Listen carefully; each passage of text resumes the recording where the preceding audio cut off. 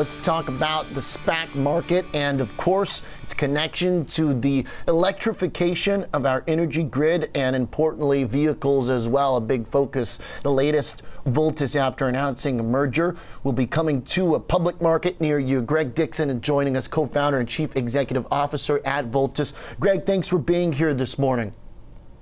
Good morning, Oliver. Thanks for having us. Introduce your company to us as a green energy, distributed energy resource software platform. That's a lot. So what do you do? Yeah, so you can think of us as the Airbnb of the electricity grid. When you think about Airbnb, yeah, it's easy for everybody to understand when put in those terms. Airbnb connects underutilized apartments to folks that want to make use of them and pays those apartment owners for the utilization of an underutilized asset. We do the same for the electric grid, but for millions of distributed energy resources like electric vehicles, solar, plus storage, that electricity markets desperately need right now to come to market to solve some of our challenges associated with climate change. Okay, maybe my mind now is too attached to that very good illustration of Airbnb, but I'm thinking about the physical nature of the energy grid. How do you take energy that's not being used up somewhere and give it to something that needs it? Do they have to be geographically close? They don't. In fact, this is the power of distributed energy resources. When you think about the power of a network and internetworking devices to deliver a certain service, this is really the essence of what we call DERs is all about. So for instance, if you have a smart thermostat, a Wi-Fi enabled thermostat, of which there are 50 million in the United States alone, controlling that amount of power demand equates to about 50,000 megawatts of power, almost the amount of power needed to deliver for all of New England and New York consumers. By leveraging the power of the internet and these interconnected distributed energy resources, we can deliver incredible value to grids that need it and actually pay customers who own these DERs to participate in democratizing the grid. Okay, so when you have clients or customers like Home Depot, for example, as one of the customers that you use as an example, Coca-Cola as well. For these, and when I envision a commercial enterprise like a Home Depot, do they own their energy grid and they're buying your software, or are you selling your software to an energy provider or a utility company that provides the power for a Home Depot store or something? Yes. To both. We're actually paying somebody like Home Depot to connect our technology to their distributed energy resources. It could be energy storage at their stores, plus solar on their roofs, plus building management system, load flexibility. That runs through our cloud-based platform and then can be utilized by electricity grids to balance supply and demand. So we pay Home Depot to actually use our product, which is a pretty unique part of our business model. And electric grids pay us to bring those DERs to market through our technology platform. I see. So are you at any point taking ownership of energy from a commodity standpoint, or is this basically information that you're selling, data that you're selling to the energy provider?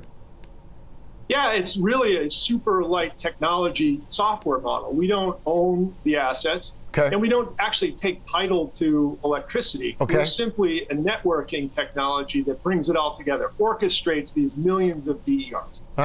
And so from the software standpoint, is this something that these energy companies will want to have built on their own? They didn't have this, and you're providing that service, it seems like. But are there partnerships? Is there a potential big energy company that might say, hey, we want your data to ourselves so you don't give it away to our competitors?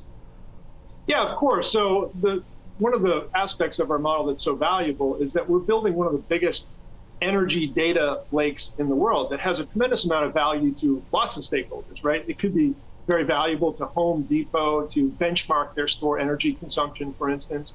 It could be very valuable to the local utility to understand how their consumers in their service territory are making use of energy throughout the day and how to optimize that.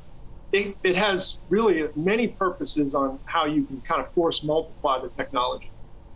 Now, the company valued at roughly $1.3 billion pro forma equity after the SPAC deal. Talk to me about some of the numbers. Is the expense right now from a sales perspective where you're going to these businesses and saying, hey, you need to use our software? So is it about hiring people? What are you going to use this money for once you go public? What do you need to spend on? Yeah, so there's three uses of proceeds. First and foremost, it's lather, rinse, repeat of a proven growth model. And that really means building out our team, more salespeople, more software engineers, and more product in existing markets. The second is to capture these new technology DER partners. So when you think about those types of partners, you think of let's say a Google Nest and the tens of millions of Wi-Fi thermostats that are out there, or electric vehicles that are coming online and by the droves and millions. All of those resources can be interconnected through our networking platform, and we need to invest in those relationships to capture those DERs. And then, of course, the third is taking the show on the road. Every international market, every grid needs the value of DERs today. Okay. Greg, in terms of growth and what investors should expect, can you give us an idea what that proven growth model is turning out right now, year-over-year sales, or ballpark, single, double digits, triple? What are we talking here? Yeah, so we've been traditionally growing at triple-digit rates. We effectively had no revenue in 2017. Okay. We're projecting 42 million in 2021. We're projecting a little more than 170 million in 2023, and over 500 million in 2025. Okay, Greg, really looking forward to following along with the business. Super interesting. Thanks for laying it out for us. Congratulations. Thanks, Oliver. Appreciate Absolutely. it. Sure thing. Looking forward to more. Greg Dixon, co-founder and chief executive officer at Voltus. After the SPAC deal, we'll be publicly traded. We'll keep our eyes on the timing, and we will, of course, circle back once those earnings start kicking off. Thanks again to Mr. Dixon joining us from Voltus.